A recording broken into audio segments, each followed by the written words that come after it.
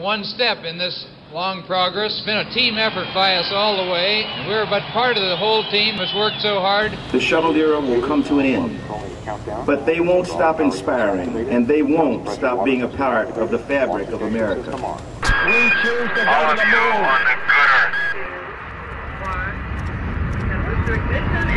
That's one small step for man, one giant leap for mankind.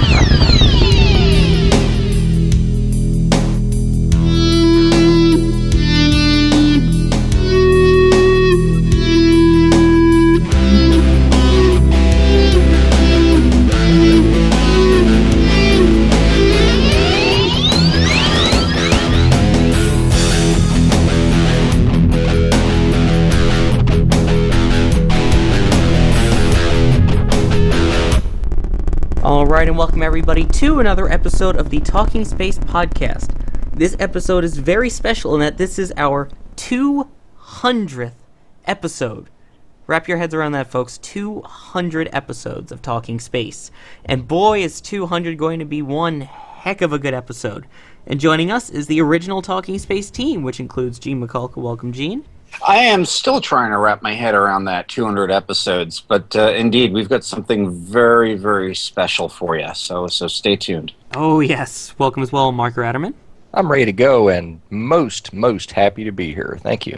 Glad to have you here, and glad to also have with us Gina Herlihy. Tremendously excited for tonight's interview. Cannot wait. Oh, yes, indeed. And tonight's interview is quite a special one.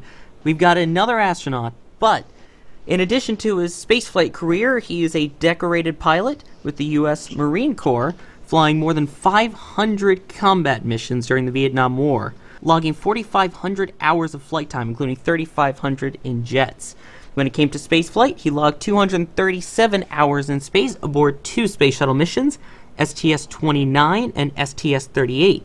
In addition, he did a lot of other work with NASA, helping out with robotics programs, before moving on to Boeing to help out with the International Space Station as well as the Space Shuttle program. Currently, he is with the Kennedy Space Center Education Foundation, and you can see him talking all the time down at the Kennedy Space Center Visitors Complex. But if you want to listen to him talking tonight, the only place is Talking Space. So please welcome to Talking Space, astronaut Bob Springer.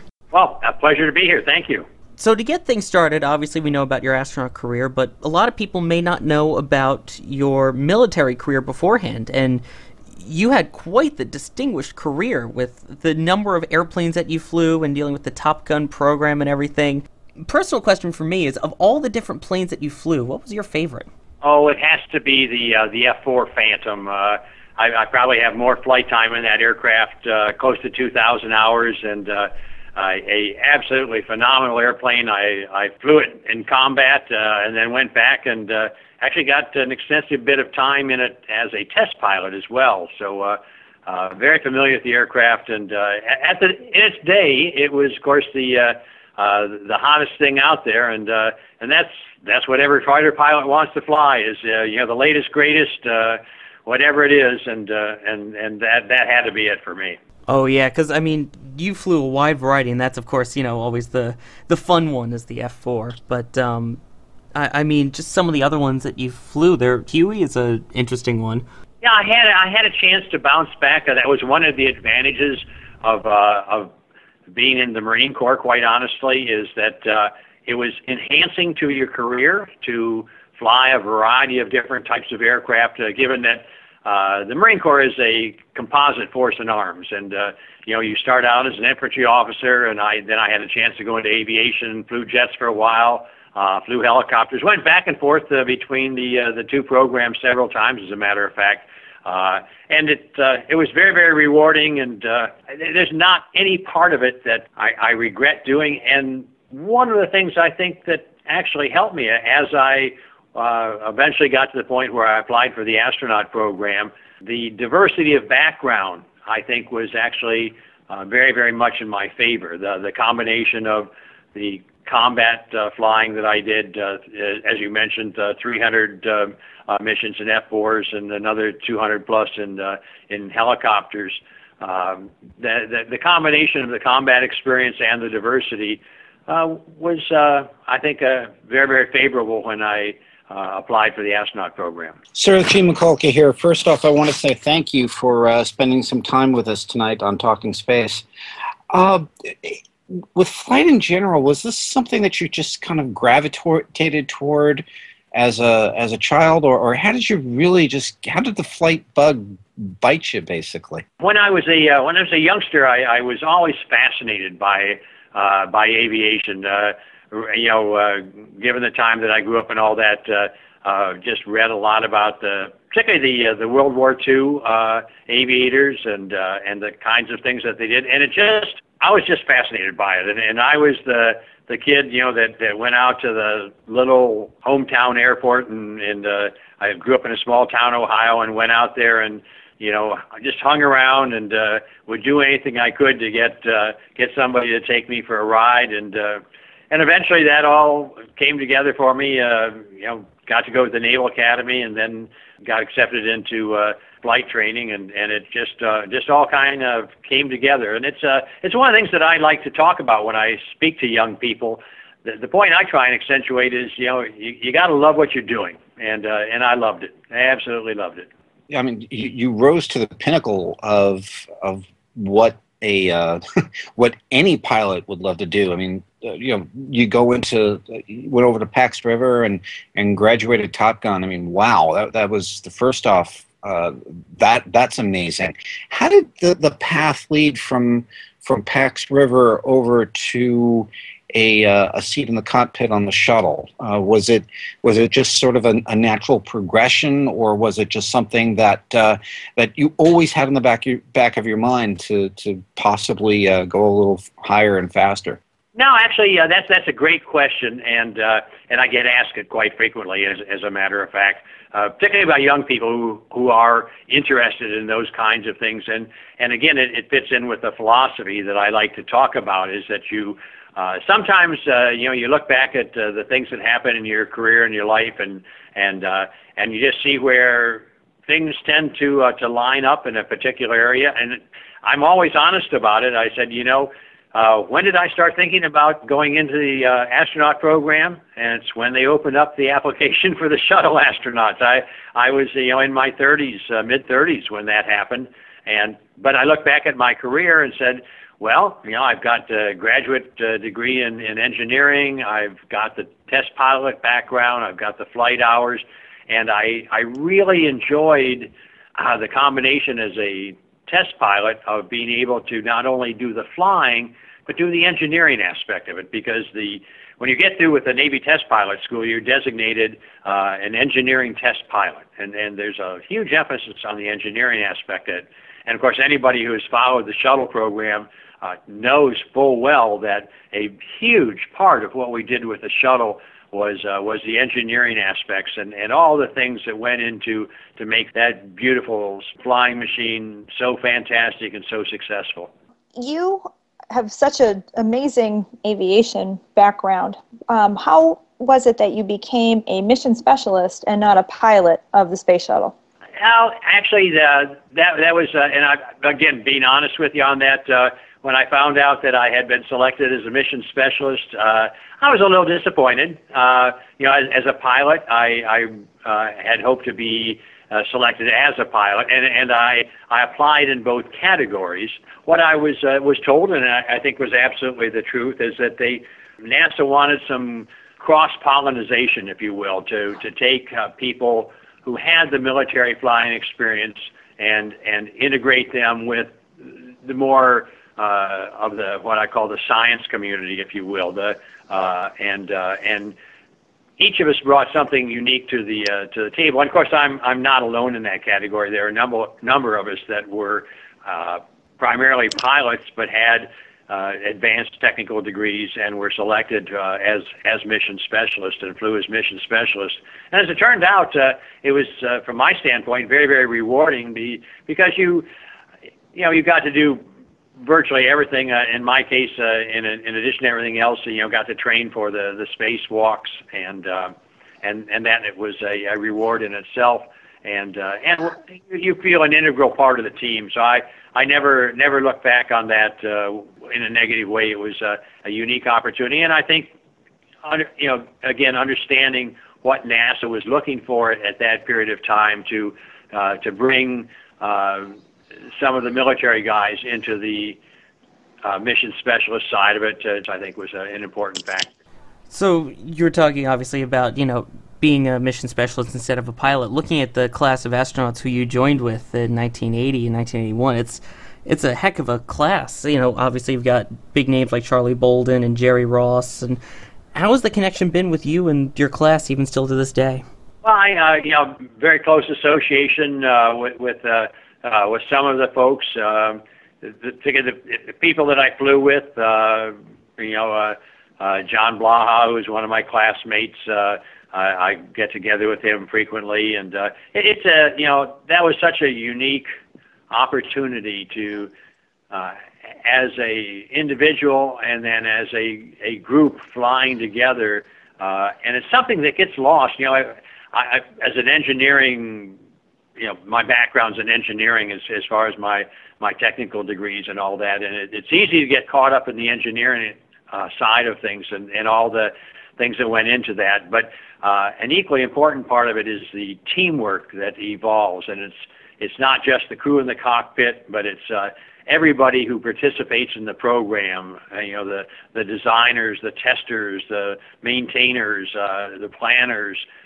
So many different people that participated in the program, and when you take a step away from it and you look at the incredible team that was put together, and to this day, it's not just the folks that were in the astronaut office, it's everybody who worked on the program played a critical role, and you can't overlook that. It's just such a fascinating part of it, and I have as many friends that that were not astronauts, but were part of that fantastic team that put the shuttle in orbit and kept it flying and had such a successful record.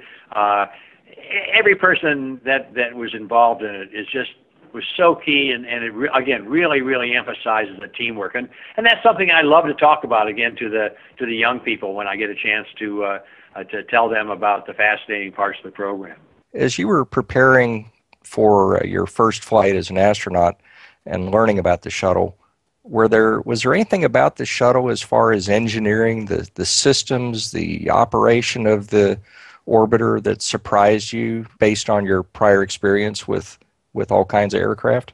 Yeah, Mark, there was to a certain extent. I've always been fascinated by the incredible complexity and how we dealt with that. Just round numbers, you're talking about a composite vehicle that had 2.5 million parts, all flying together in close formation, and how that all comes together. And actually, it has to do a little bit with my graduate field of study, because I did a lot of work in probability statistics and reliability end of things. And if you ever did a traditional reliability study of the orbiter, you'd never flown it. I mean, it just from a reliability standpoint, just because of the way the numbers crunch together, the overall reliability from a traditional reliability standpoint was terrible. And we overcame that by having what we called our redundancy management system, the backups systems that we had. I think everybody's familiar with the fact that for our critical components, we actually had 3 levels of backup, and how that all worked together, and a brilliant scheme to overcome the deficiency, if you will, in the reliability of that many parts, and to put together a machine that was ultimately, when you looked at it in terms of how it flew and how it responded, and you were able to overcome the failures that occurred, and I think everybody's well aware that every flight we flew, we had multiple failures, and it rarely perturbed the mission because of that really thoroughly developed redundancy management system that we had that allowed us to continue to operate even when parts failed. And that was phenomenal. Talking about redundancy management, how big a part of that in flight was the ground support? Oh, that was a critical part of it. I sometimes use the example.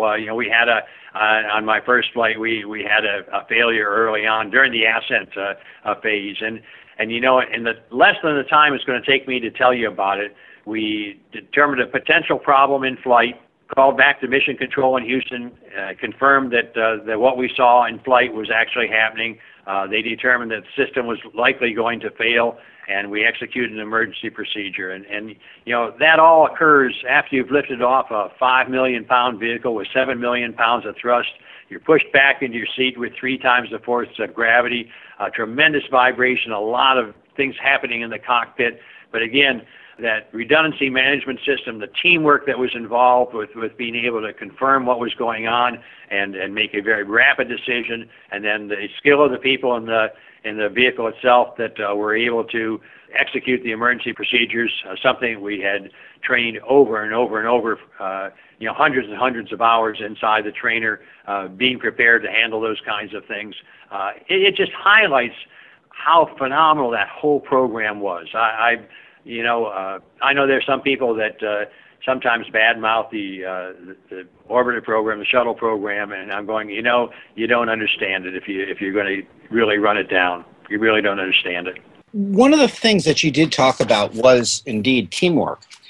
And NASA itself has demonstrated that a lot of its technology is born out of that teamwork, and you seem to be again a huge cheerleader and a huge advocate of that kind of approach. How do you go ahead and port that into not just for STEM-related things, but also in everyday life and in business? One of the things that I try to go ahead and, as a newly minted project manager here, I try to go ahead and try to foster teamwork. Do you have any tips as far as getting that teamwork percolating and going? Yeah, I do. And I was very, very fortunate when I left the astronaut program. I ended up working for the Boeing company as an executive for the company, and I took the lessons that I had learned from NASA, from the military, and was able to apply that to the kind of work. And I worked basically in the space program for the Boeing. I was a program manager on the International Space Station. Later on was the program manager for the Shuttle in Houston, and then worked some advanced programs for Boeing. And one of the things that you really had, and I stress this with the people that I work with at Boeing, again, a fine team of people. And the key to doing that is to have a common goal, to recognize what it is you're working towards. And I was very, very fortunate with the shuttle program. It was really obvious. What were we working for? Safe flights. Getting the orbiter off the deck, up into space, and recovering successfully, and accomplishing the mission. And to be able to take that into an industry or related field and use those same kinds of things. And there are conflicts out there. And I'll give you a trivial example. Sometimes you'll run into a system where the engineering department, of course, wants to come up with the ultimate engineering decision, and the finance department says, "Oh, that's great, but we've only got X number of dollars to do it." And what you really need to do is get those two groups together and understand what the goal is, and then focus on that common goal. Yes, it's a restricted budget. Yes, you want to have the very, very best engineering, the very, very best product. How do you bring those things together and get the team as a whole to recognize the direction that you're going and what you're trying to accomplish? Again, a common goal that everybody can understand, and then work towards that goal. And I was very, very successful with that in my business career with Boeing. Just, again, space systems analysis, you have to keep plugging. One of the things that you did talk about was the engineering aspects of some things. And one of your first assignments was I think there was, you did some work with the remote manipulator system or Canadarm, getting it ready for STS-3. Could you kind of expound on what you did with that? Yeah, that was a great opportunity. Something most people don't understand is, as we refer to it, flying the arm is much like flying a craft, a spacecraft or an aircraft or whatever. The dynamics and all that were involved with it were very, very similar. So some real engineering challenges. Worked very, very closely with our compatriots up in Spar Aerospace and just outside of Toronto. Spent countless days up there doing the technical evaluation and the testing of the Canadarm.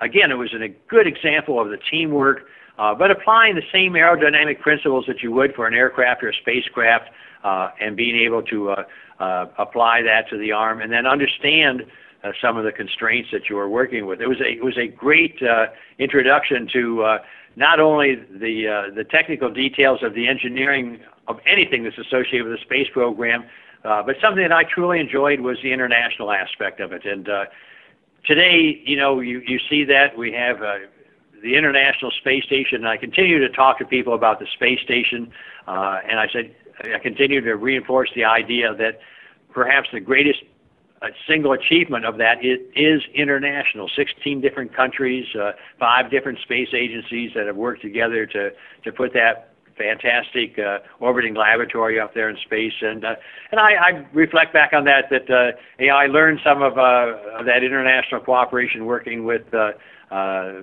Canadian Space Agency and the Canadian government on developing the arm. Yeah, because I've talked to a couple of people who have quote-unquote flown Canadarm, and it's a heck of an achievement to get something like that to be able to just so nimbly move things around in space. Oh, it was absolutely incredible. We had some severe problems to overcome just because of some of the failure modes that were associated with it, and you were moving large masses in close proximity to the orbiter, and of course eventually with the space station up there, and to be able to develop the fine controls, and there was a lot of technique that went into that. And of course we learned that, and I was again very, very fortunate to be able to do the testing. We did what we called flat floor testing, being able to isolate 2 degrees of freedom for the arm and take it through all its maneuvers and work out what was going to work and what wasn't, what we had to change. And there were a lot of things that were changed about the arm early on in the program to make it as the exceptional piece of equipment that it was there and still is on the International Space Station. Of course, we still use a variant of the arm up there on the space station.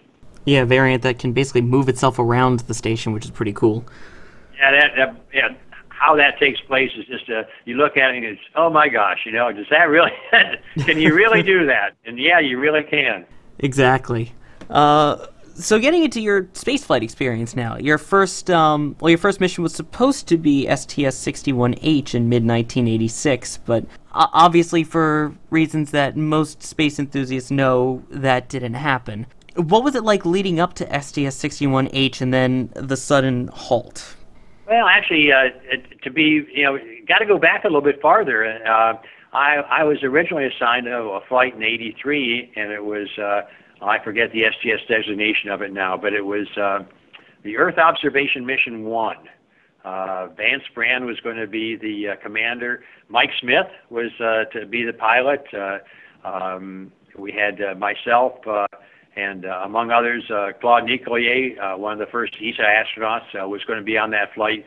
And it was largely a European mission. And sadly enough, it was one of those flights that funded by the European Space Agency. And at some point in time, they didn't have the funds. And so that flight was canceled. So we tumbled from there into, you went back in the crew and into the queue of things and got reassigned. And that's when I got assigned to 61H.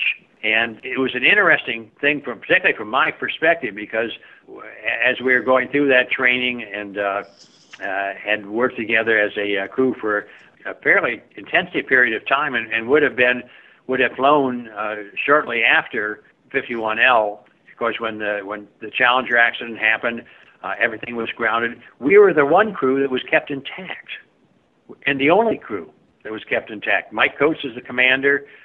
John Blaha was a pilot. Jim Buckley, myself, and Jim Bajan were the 5 crew members, and we were the only assigned crew for almost 2 years, and went through and part of our responsibility as the only assigned crew is that we did all of the testing of the over 200 major modifications that we made to the system as we were getting ready for return to flight. Since you were a veteran of the early space shuttle program and certainly active through the 80s, can you give us just a little snapshot of what it was like during the time of the Challenger accident? Mike Smith, who you mentioned you were assigned on an earlier crew with him, he was one of your classmates. This obviously must have hit home. Where were you that day? Who were you with? Were you with the astronauts' families? Can you share any of that with us? I sure can. As it turns out, Mike was also my best friend in the program. When we were both selected, we were both in the Virginia Beach area. He was in the Navy, of course, Navy pilot. I was in the Marine Corps, but we were in the same area. Turns out we ended up living about 3 houses from each other in one of the neighborhoods there in the Clear Lake area, and the families were very, very close together. So it was a very, very intense personal loss. With working with his family, with Jane Smith and their 3 kids. I had 3 children that were actually the same age as Mike's 3 kids, and it was a very hard time, very, very difficult to deal with. And I think as you reflect back on it to this day, though, I'm still proud of what that NASA community was able to do to support the families, to rally together. Nobody quit, nobody gave up, and we persevered and put the pieces back together. And 30 months later, we're back in space. It was a phenomenal time, as hard as it was to deal with it, both in my case, very much so from a personal basis. Very, very tough, very, very intense personal feelings, and something you don't ever forget about.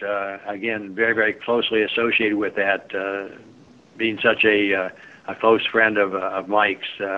And of course, knew the rest of the crew and had worked with the crew. Judy Resnick and I had actually worked together on some of the Canadarm things, kind of close with that whole crew. So it was a very, very emotional time, I think, for all of us, and certainly for me personally. So you mentioned that you were the only crew that was still kept intact. Do you know why that was? Well, we were the next ones up.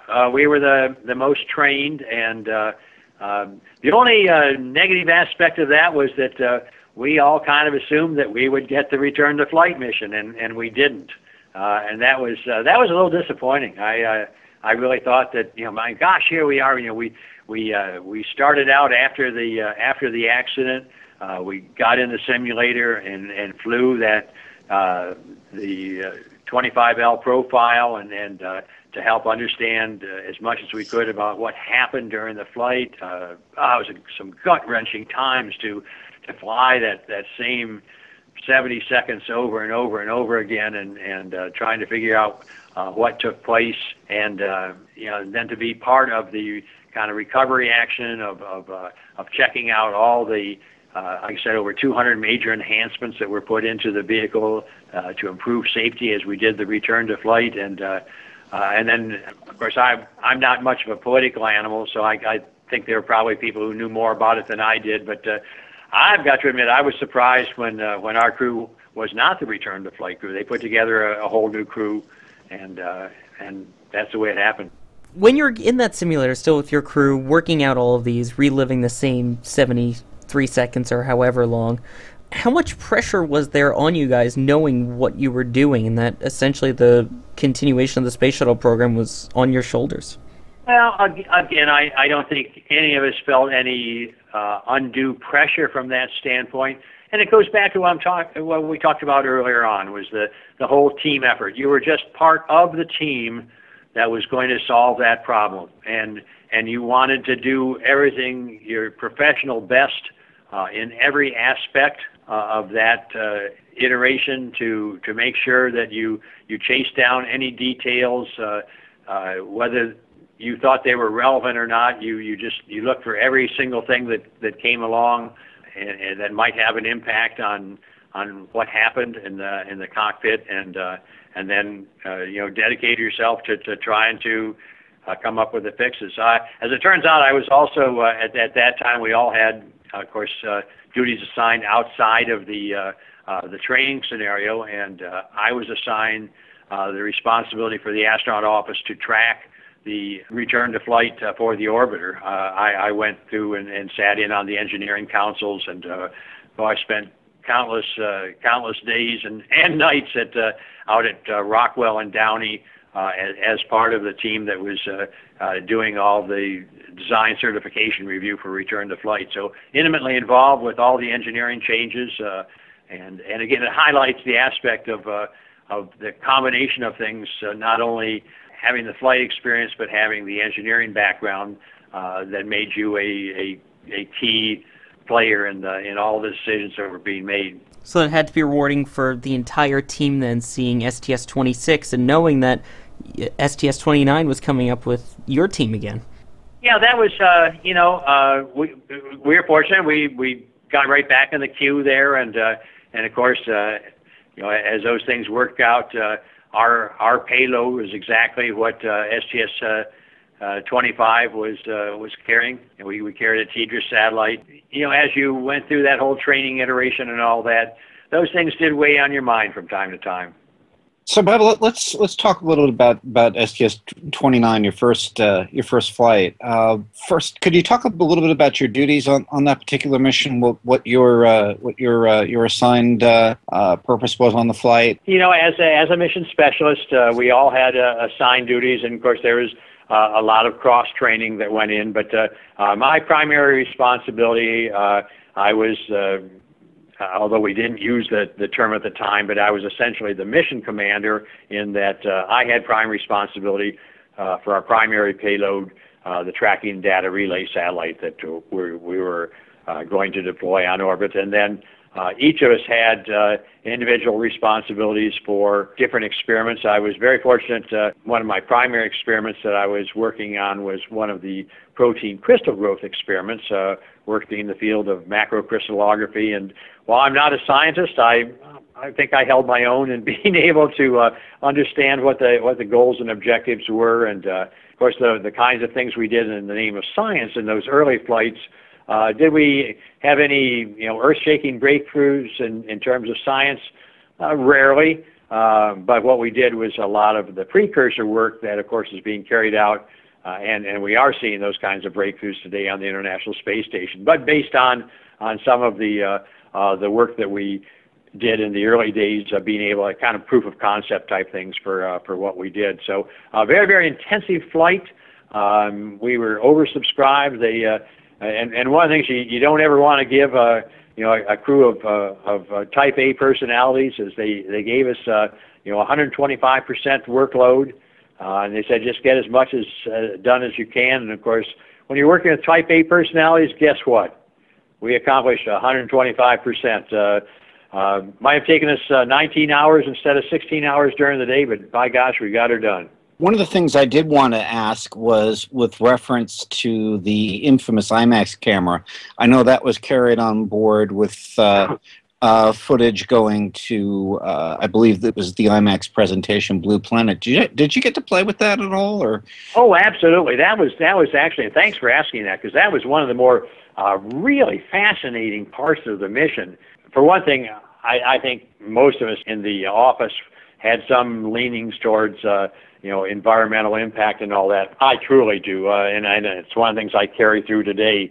The land that I live on is a certified natural wildlife habitat. I mean, I love working the environmental issues, and it really gave you in-depth perception and perspective on what's happening to this planet we live on, and the kinds of decisions that are being made in science and technology, and how that affects life on the Earth. So it was a fantastic, and loved working with the IMAX folks. Again, for those that aren't familiar with that, that's a company that's headquartered in Canada, but a great group of people to work with, and really helped all of us on the crew to understand that complex camera that we operated, and how to maximize its use on orbit. Some funny things that happened to that, because just the nature of the camera itself had a very, very powerful motor in it, and we learned very quickly on orbit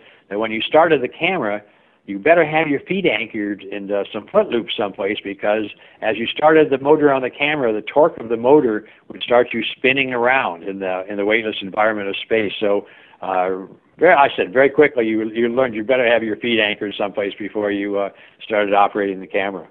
Now, I know your second flight, STS-38, was a DoD mission, so there isn't a whole lot you could talk about with that. But there's got to be at least one or two memories if you walking around the Kennedy Space Center and go into the Atlantis exhibit currently. There's got to be something where you go ahead, you look at that bird and go, "Yep, I remember that," and there's got to be at least one or two fond memories that you can go ahead and expound on a little bit. At least maybe some stuff with the crew or something like that. Yeah, actually, it was, and a couple of things that you might not think about in your as you're going through things, but and something that I truly enjoyed, since it was my second flight, the fact that we were a classified mission, we were totally off limits to the press.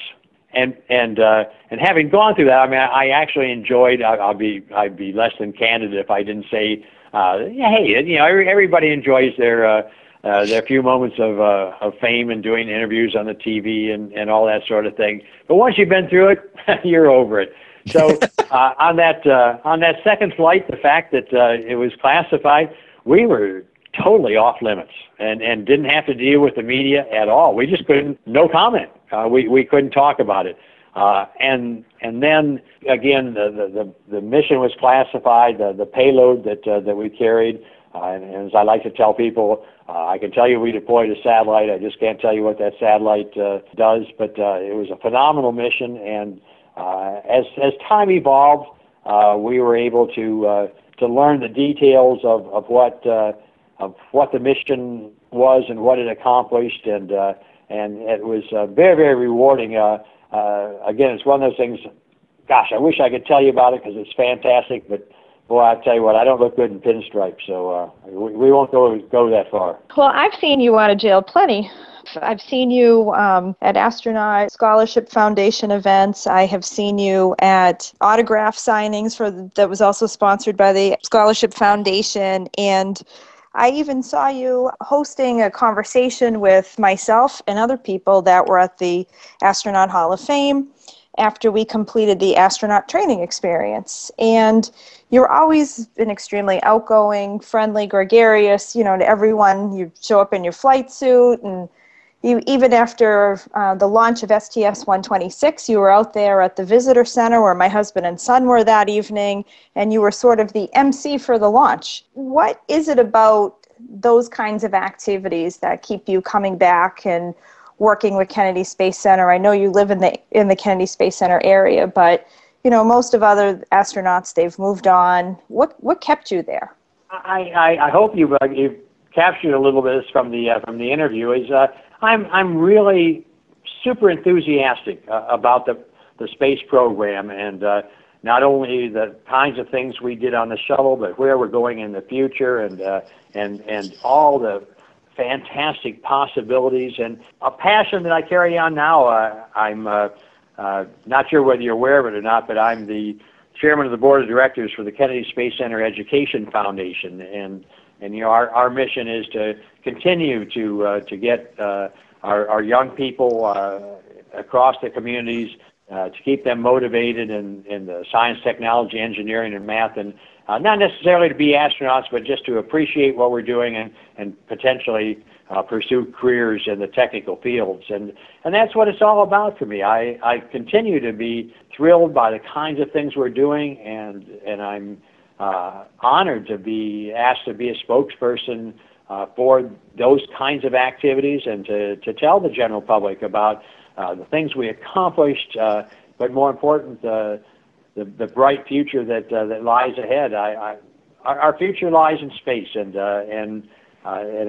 it means so much to us here on Earth as we enjoy some of the technology that we have developed through the program over the years, and it's such an important part of our lives. And I'm just honored to be able to be asked on occasion to be a spokesperson for those kinds of things. I'm challenged by the opportunity, but thrilled to be able to do it. I'm pretty sure if we weren't on mute, you'd be hearing a round of applause from all of us right now on that.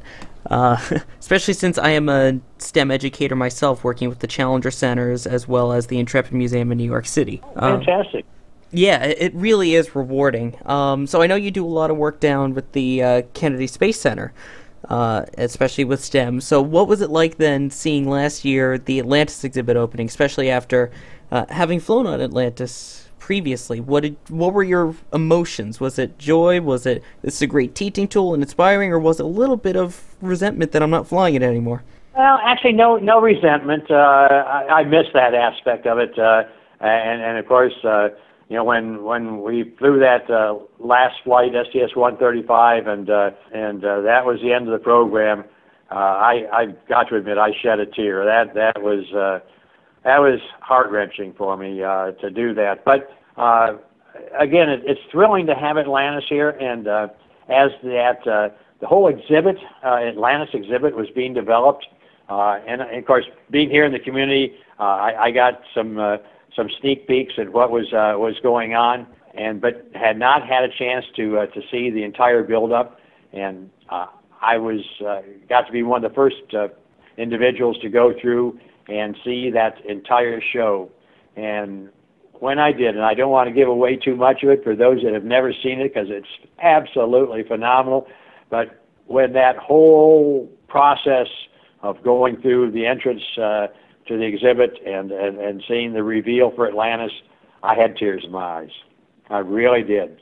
It brought back such fond memories, and but again, elicited a joyful feeling that we still have that tremendous vehicle here for people to come and see and understand a little bit of what we've been talking about this evening, the challenges associated with the program, and the many accomplishments that were made, and to be able to just get up close and personal with that fantastic vehicle. I tell people, hey, that's my spaceship. There may be others who lay claim to that, but it's my spaceship. It really is. That's great, because Mark and I were there for the exhibit opening last year, and it is just phenomenal, especially the entrance that you were talking about. It's quite the exhibit, and if that doesn't inspire, kids and adults of all ages, I guess, to want to continue investing in our space program, and especially for the kids become a part of it, I don't know what will. Oh, that's really true, and like I'll give you just a quick. I did a special tour for a family, grandparents, and then down through the sons and daughters and the grandkids, and one of the grandchildren, a 4-year-old a boy from Jupiter, Florida, came up to his grandfather after we'd gone on the tour, and he said, "Grandpa, that was the best day of my life." And I'm like, wow. And I got to be a part of that. That's what you're trying to inspire. That's what you want to hear from the young people. The best day of my life. That just gave me chills, sir. I mean, that's most sincerely. One of the things that I wanted to bring up, sir, is some of the things that I think every space enthusiast has ever run into since the end of the shuttle program. I'm going to bring up an example of this that just got posted a while back ago. A friend of mine, Shannon Moore, posted something on Twitter a few minutes before the show started, saying that she went to a market today, and where she lives in Austin, Texas, and she was wearing a NASA T-shirt, and one of the attendants at the market basically said, "Oh, they shut down about 2 years ago." "No, I mean it, they're gone." And she was saying, no, that's not the case, but there's some funding issues going on and so on, but the guy just wouldn't budge. And I've run into that too. I mean, I took my nephew last year to Citi Field. I was wearing my NASA Wallops cap, and I got sort of the same reaction, but I pulled out my iPad and showed folks what was going on. Because of the problems that are going on with the program now, how do we who really believe the dream is alive and well combat that public perception of all of this and what's going on currently? Well, I've got to admit, I've thought about that a lot, and in some part, you can't blame the individuals because what you're really saying is they're not well informed. They simply don't know. When I give public talks about the program, I usually start off with something like, the Space Shuttle program has ended. The space program has not. We still have people aboard the International Space Station 24 hours a day, 365 days a year, and accomplishing some really great things. So the space program is alive and well. But so why does that happen? You know, and I don't want to beat up on on any particular organization or anything like that, but it's lack of positive information. That's why I'm so thrilled to be able to be talking space and continuing to enlighten people and encourage our youngsters about this, because it's just simply lack of information, I think, and the apathy that develops out of that people just aren't aware of the kinds of things that are doing and the phenomenal accomplishments that we're making aboard the International Space Station, and continuing to learn more about living and working in that environment and bringing benefits back down here to Earth. You know, some phenomenal accomplishments, and yet it's not the kinds of things that sells newspapers or sells headlines. It's just it's, you know, we're, I guess because we don't have a current launch capability from the United States, although I think we're going to get there in fairly short order thanks to the commercial space efforts, and we'll get back to having a U.S. launch capability, and I think that will again pick up the enthusiasm, I think, of the general public. And we just need to, and hopefully the commercial companies that are doing it will capitalize on that to the extent that they really will, because they want to promote their product. I think they will do a bang-up job of being able to publicize what's going on. One of the things that are going on right now, well, obviously, is the NASA budget, and also it just seems like we don't have a clear direction or a clear, you know, mission to go ahead and expound on what you were talking about over having a clear mission and having a clear purpose.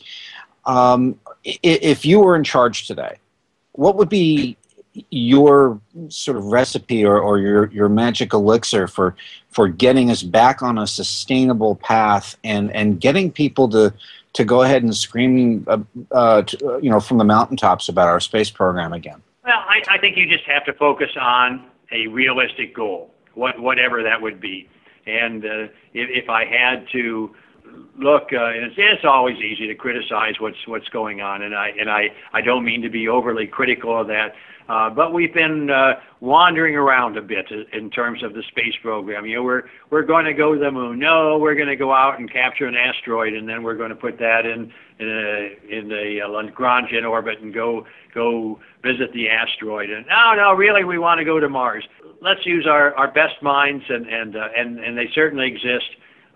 Pick a realistic goal and then pursue it. And I think actually, again, private industry, I think, will help us do that as we continue along this pace of commercial space and being able to show the kinds of things that we can do in space, and again regain that focus and have a positive direction, and then get the kind of publicity, if you will, that supports it, and get the general public back. I think I've got to admit, you know, you talk to people who are outside the program, and they're going like, so what is NASA doing? Yeah, there's budget constraints. Come on, pull it together, and let's pick a well-defined focus and work within the budget and go get it done. So I know you did work with, while you're with Boeing, related to the International Space Station. So what do you see then as the future of the ISS? Well, I think the ISS has a very, very bright future, and of course we're continuing to do some phenomenal things. The biggest challenge there is that in terms of, and I'll go back to, you know, publicizing what's going on. We've had some breakthrough things happen in terms of the work that we're doing on the International Space Station. The time lag between having a breakthrough development, going through peer review, and if you're doing like in the biomedicine or something like that, going through FDA testing, you're talking about a 4 to 6 year cycle, and you can't overly anticipate that. So you've got to wait through that process until you can finally bring a product to market, because that's like it or not, that's the focus of today. Return on investment. What's in it for me? Where's the how much money are we going to make on the program? And that seems to be an overriding factor. Okay, accept that. Let's figure out how to work within those constraints, but continue to focus on the breakthrough technology we have, and keep the ISS flying both as an international laboratory as well as a test bed for future flights. And I think, again, this is one area where commercial space is going to be, I think, potentially step into the forefront of what's happening. I've read some numbers recently. There's a $2 billion market just in the U.S. For flying experiments into space from industry and academia, and that's a challenge. And people like SpaceX and Orbital Sciences and Sierra Nevada and Boeing and everybody who's participating in the program, they see that as a marketplace, and they're going to go after it. I think as we do that, we're going to continue to see tremendous growth in what we're doing in space. Exactly, and from a STEM point, I think once we see that growth, then the next generation will have a reason to continue. Because, like, I was talking to Neil deGrasse Tyson this past weekend, and we were talking about this, and he said that people aren't really interested anymore because, it's like, okay, we're very destination focused of we're going to Mars or we're going to the moon. Whereas if, for example, the things coming out of the International Space Station, if there was a headline a week of some major discovery that got people interested in wanting to learn more about it, then we might be able to say there's still a program and that we still want to encourage kids and that there is still a future in this business. Well, absolutely so. And, as I think you're all aware, I spend a lot of time working with the young people, and there's no lack of enthusiasm among the students out there. And again, not trying to get everybody to be an astronaut. Some do, some don't. But you talk to the kids who want to be an engineer and on working on the project of putting the first humans on Mars, or both young men and young women who are fascinated by the field of robotics, or looking at the kinds of discoveries we're making today with Hubble and in the future with the next generation telescopes. There is no shortage of enthusiasm out there among the young people. It's just, it doesn't make the headlines. Exactly, and you bring up a good point there, that it's not all about being an astronaut, because as you've been talking about this whole time, the emphasis of the team, and to convey that message of that the astronauts, they may be the ones on the front of the newspaper, but it's the whole team that gets them there. That's, I think, very important. Oh, that's absolutely correct. And I'll tell you what, if you haven't seen it, you need to take a look at the patch we designed for the STS-38 mission, and it's hopefully a good point to wrap this up on, because it focuses on just exactly what you talked about. If you have a copy of the patch in front of you, it's got 2 orbiters on it. One that's right side up and flying into the sunlight, and that orbiter represented the 5 of us on the crew who got to do all of the really exciting parts and actually fly the mission. Underneath that upright orbiter that's flying into the sunlight is an upside down orbiter that's in the gray shadows in the background, and that represents the thousands and thousands of people who were part of that team but didn't get the notoriety, don't get the headlines, don't actually get to fly in space, but were, if you will, look at the patch from this point, that upside down orbiter is literally supporting the orbiter that's flying into space. And that was the whole thought behind the patch as we put it together, is acknowledging not only what we're doing on the mission, but the thousands and thousands of people who contributed to it. And those people are still out there today, and they may not be supporting a spaceflight mission, but they're the young people that are going into those kinds of engineering and scientific fields and are ready, willing, and able to step up and assume that role as we continue our progress into space. Yes, indeed. That will be in the show notes. And that leads us to our famous final question that we have here on Talking Space. We ask this of all of our guests, and we call it the most difficult question of the interview. Are you prepared? I'm ready. So if people want to know more about you and the work that you're doing with STEM and at the Kennedy Space Center, where can people go to find out more? Let's see. That is the most difficult question. I don't have a personal website. We are in the process of building a website for the Kennedy Space Center Education Foundation. So it's a promise that I'll lay out there that said very, very shortly we will have a website that will highlight what our foundation is doing and give people and I a chance to see the kinds of things that we're trying to put into place to excite this next generation of scientists, engineers, and explorers.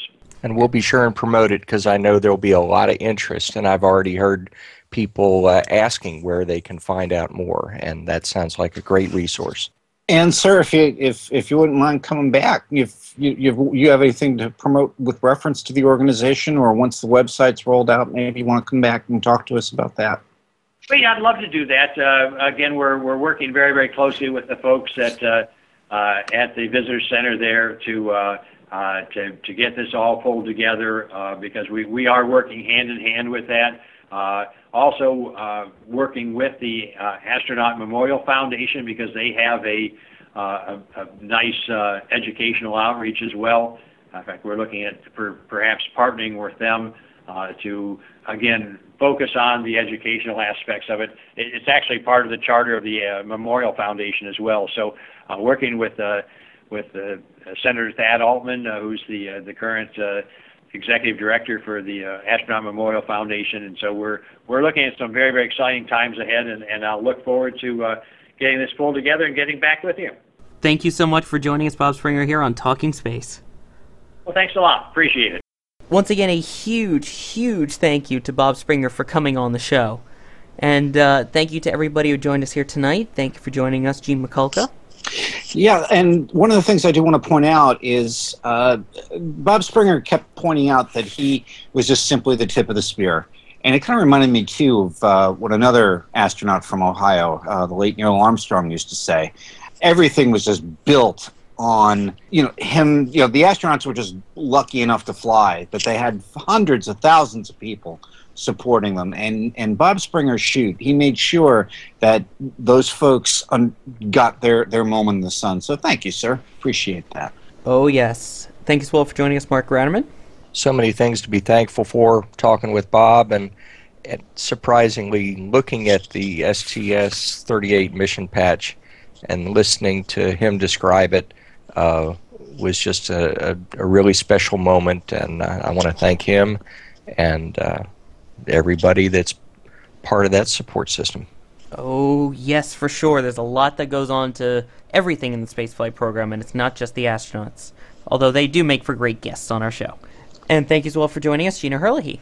Well, it was my pleasure. I've had the good fortune to meet Bob Springer a few times in different events and so forth, all at Kennedy Space Center, and he's just a gentleman and an outstanding guy, and, wonderful to hear how, an environmentalist, and just knowing how much our Earth is so fragile and gentle, and who better to tell that story than someone that has seen its whole from space. So just a pleasure to speak with him this evening. Yes, indeed. A big thank you to Bob Springer. And of course, since this is our 200th episode, we do have to thank everybody who helped get us here to episode number 200. That includes the entire team of Talking Space, who we just talked to. In addition, Michael Forrester and the entire team over at Astronomy FM, Jason Ryan and the entire team over at the Spaceflight Group, and, oh yes, most importantly, you, the listeners, because as much as we love hearing our own voices, we love hearing yours more. So we thank you very much for listening, and to everybody who has ever commented on an episode, shared a link to it, emailed us with a question, or just listened and given it a download, given us a chance, whether it be one episode or 200 of them. We thank you for being with us, and we hope you'll continue to stay with us as we celebrate 5 years on the air. But until then, we'll be back next week with episode 201, and we hope you will too. Until then, as always, have a great day, night, evening, or whatever it may be, where you are. Bye.